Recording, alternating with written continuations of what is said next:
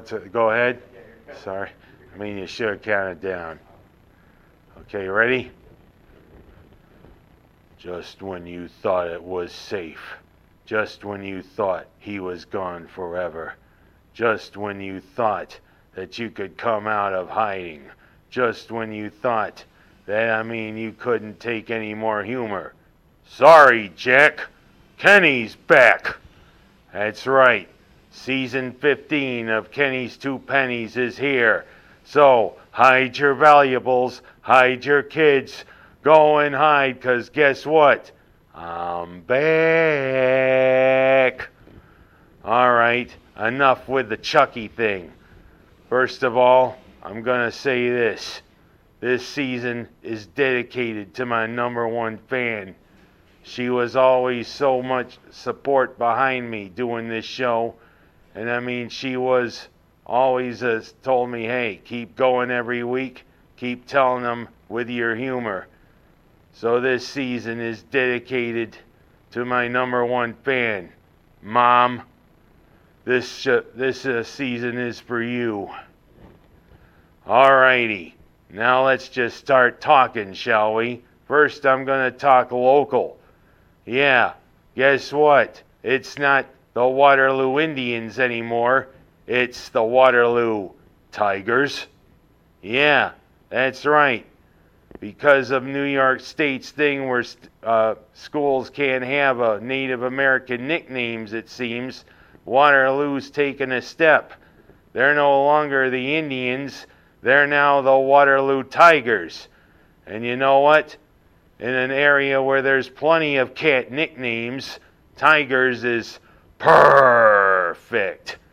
Well, I tell you what, it's going to be getting used to, especially because when you see the football team go out there on Tom Coughlin Stadium, you got to wonder, is it the Waterloo Tigers or is it the Cincinnati Bengals? Downsized.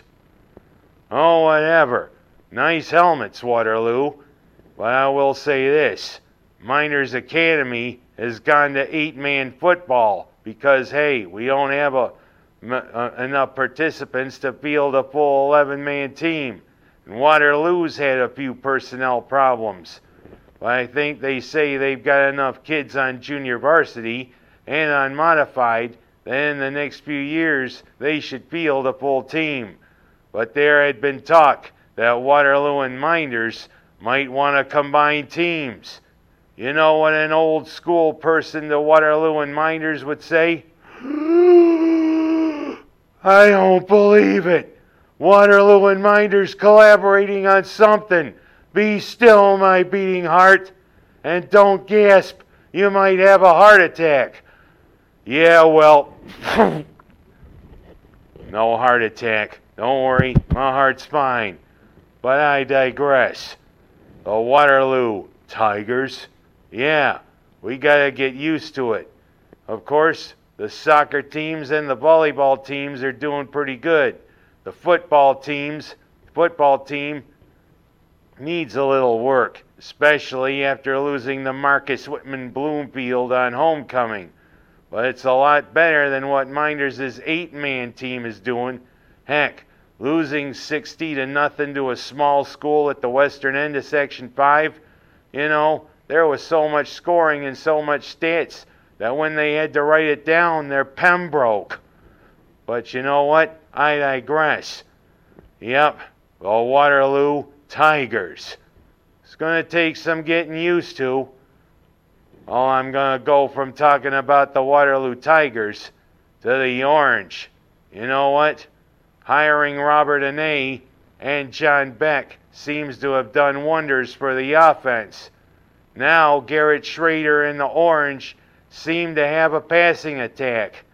And it's been fun inside the JMA Wireless Dome. That's right. After more than 40 years, it's no longer the Carrier Dome. Of course, they didn't really put a good HVAC system in until this round of improvements to the dome. Yeah, it was the Carrier Dome, but in September, it felt like a sauna. As you know, every time between every play, you'd be going, yeah, way to go. And then you'd have to go, Way to go. Yeah, nice first down. That's the way it was. Yeah, an HVAC air conditioning company, and there was no air conditioning. Boy, don't you think you'd lose about 20 pounds? But I digress. Big win over Louisville to start the season. Then, of course, we go on the road and we take on Jim Mora in Connecticut. Not that Jim Mora. Well, of course, maybe you better ask him. Hey, how about making it to the postseason? Postseason? Don't talk about postseason. You kidding me? Postseason?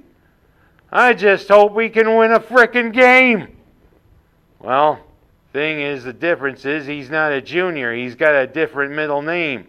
But if anybody can be like his daddy, he could. And then coming back home, big win over Purdue, the Big Ten coming into the Dome. And especially 7 seconds left. The offspring of a fishmonger. Yeah, Oronde Gadsden II. Aren't you glad he came up here to New York to go to college? His daddy, it was a great story, making the Miami Dolphins. Coming out of semi-pro ball and that. But you know what, Gadsden? We're glad you're coming to the Orange. You helped us beat Purdue. Did anybody drink any Boilermakers to celebrate? But I digress. I think this generation, it's lost on them because they think a Boilermaker is a drink. Well, you know what? Read your history, especially about the locomotives. You know what locomotives were powered by in the 1800s? Steam. And you know what comes from steam? A boiler makes the steam. So look up your history. Read about your history. Or I'm going to come with a ruler and read your history, you idiots. Don't get your minds off drinking. Read your history. All right, enough of that. And then we played the team where Anae and Beck came from, Virginia. And you'd think with Anae and Beck leading the Orange's offense, you'd think there'd be a lot of points. Well, apparently Virginia had dialed up a nice defense. So all we had to show were the touchdown and 5 Andre Schmidt field goals. And of course, Virginia dialed up the defense. Garrett Schrader, who looked so confident through the first 3 games, looked indecisive, especially during Virginia. But it was just enough to beat them 22-20. So who does Syracuse get this week? A good opponent? Nah. FCS? Wagner. Ugh. A team that went winless last year and lost to Rutgers 66-7. Good competition. Oh, we should be 5-0. We'll see. We got to beat those Seahawks, and we're 1 win away from bowl eligibility. Something that may save Dino Babers' job. Well, you know what? My hat's off to you, Syracuse. Good 4-0 start, so let's keep it going, especially against Wagner. Because guess what? The meat of the schedule is coming up, and I'm talking prime rib. Yep, the ACC portion. And of course, with a big bonus, 2 days before Halloween, Notre Dame coming to the Dome with Marcus Freeman leading them, who's kind of had a little bit of a rough start. But you know what? I like him. I think he's going to be a good coach. But we got to show Notre Dame that, hey, this isn't the place to win. Now I'm going to go from talking about Syracuse to talking about our Bills. Yes, first 2 games, Buffalo looked like the Super Bowl contenders and the Super Bowl champions everybody's picking them to be. Yeah, big wins to start against the Rams and against Tennessee. And especially against Tennessee, they look good. And Stephon Diggs looks unstoppable in his first 2 games. And you know what? That's why I say he digs the competition. And you know what? I don't have a shovel here, so I can't show you. But now I guess the injury bug has really hit, and it really showed against the Fish.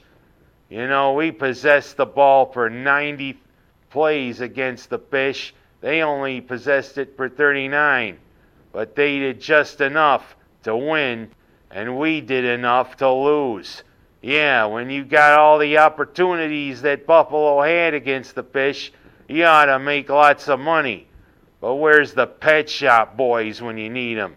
Instead of getting the Pet Shop Boys, we got Daryl Hall and John Oates. Keep on missing each other. Our world's out of order. All I see is missed opportunity. Yeah, that's what it was. Plenty of times we had a chance to put points on the board, but we either settled for Bass kicking a field goal, or Bass missing a 39-yard field goal, or Milano dropping a potential pick six, or Josh Allen short-arming Isaiah McKenzie right near the end of the game, or bad clock management right at the end of the first half, and also right at the end of the game. Especially there at the first half, fumbling the snap, then throwing wide out. Couldn't get out of bounds in time. And then at the end of the game, good improvisation to get the ball to Isaiah McKenzie, but he couldn't get out of bounds in time. A lot of missed opportunities by the Bills, and they couldn't even take advantage of a Miami miscue. I've heard of kicking somebody in the ass, but that's a little extreme there. The butt punt. Of course, Mark Sanchez had the butt fumble, but he didn't ram his head, nor did the punter. But you know what? It went out of bounds for a safety, so you know what? That's going to be on a lot of memes for a long time. Ken Dorsey, I applaud your passion, But you know what? Now you become the thing of memes for losing your cool right there at the end of the game. You know what? I've lost my cool plenty of times. Hell, I slammed my fist into a table. Didn't hurt my fist, but caused a few people to look at me like, is he weird? What's wrong with him? And Dorsey, I applaud your passion, but you know what? You gotta cool it down a little bit. There's somebody saying that's a permanent tattoo on him. Where? I don't see anything on his arm. I don't see anything on his face. But you know what? Dorsey, I applaud you. Now we got to take on the Ravens. We got to say that, hey, we got to go into where Edgar Allan Poe came from and come away with a victory. But our secondary's really depleted now. Heck, I heard Benford's going to be out for a few weeks because he injured his hand. That may be a problem for a few weeks. We might need to go to a practice squad or make a trade for help, but we'll see. And last but not least, I'm going to talk about the Judge. Yes, Aaron Judge. Still stuck on one home run away from Roger Maris. But I mean, it's been a big watch whenever he comes up. I always like to say, all rise, when he comes up. And then if he hits one, pretty good. He's tied with Babe Ruth. I kind of wonder if he celebrated with a candy bar when he hit his 60th home run. But I digress. Yep, we're stuck at 60, waiting for you to tie Roger Maris and eventually break the record. Let's go, Aaron Judge. I hope you do. And that's all I have time for this week. The season premiere. Get ready. It's going to be a nice ride. Again.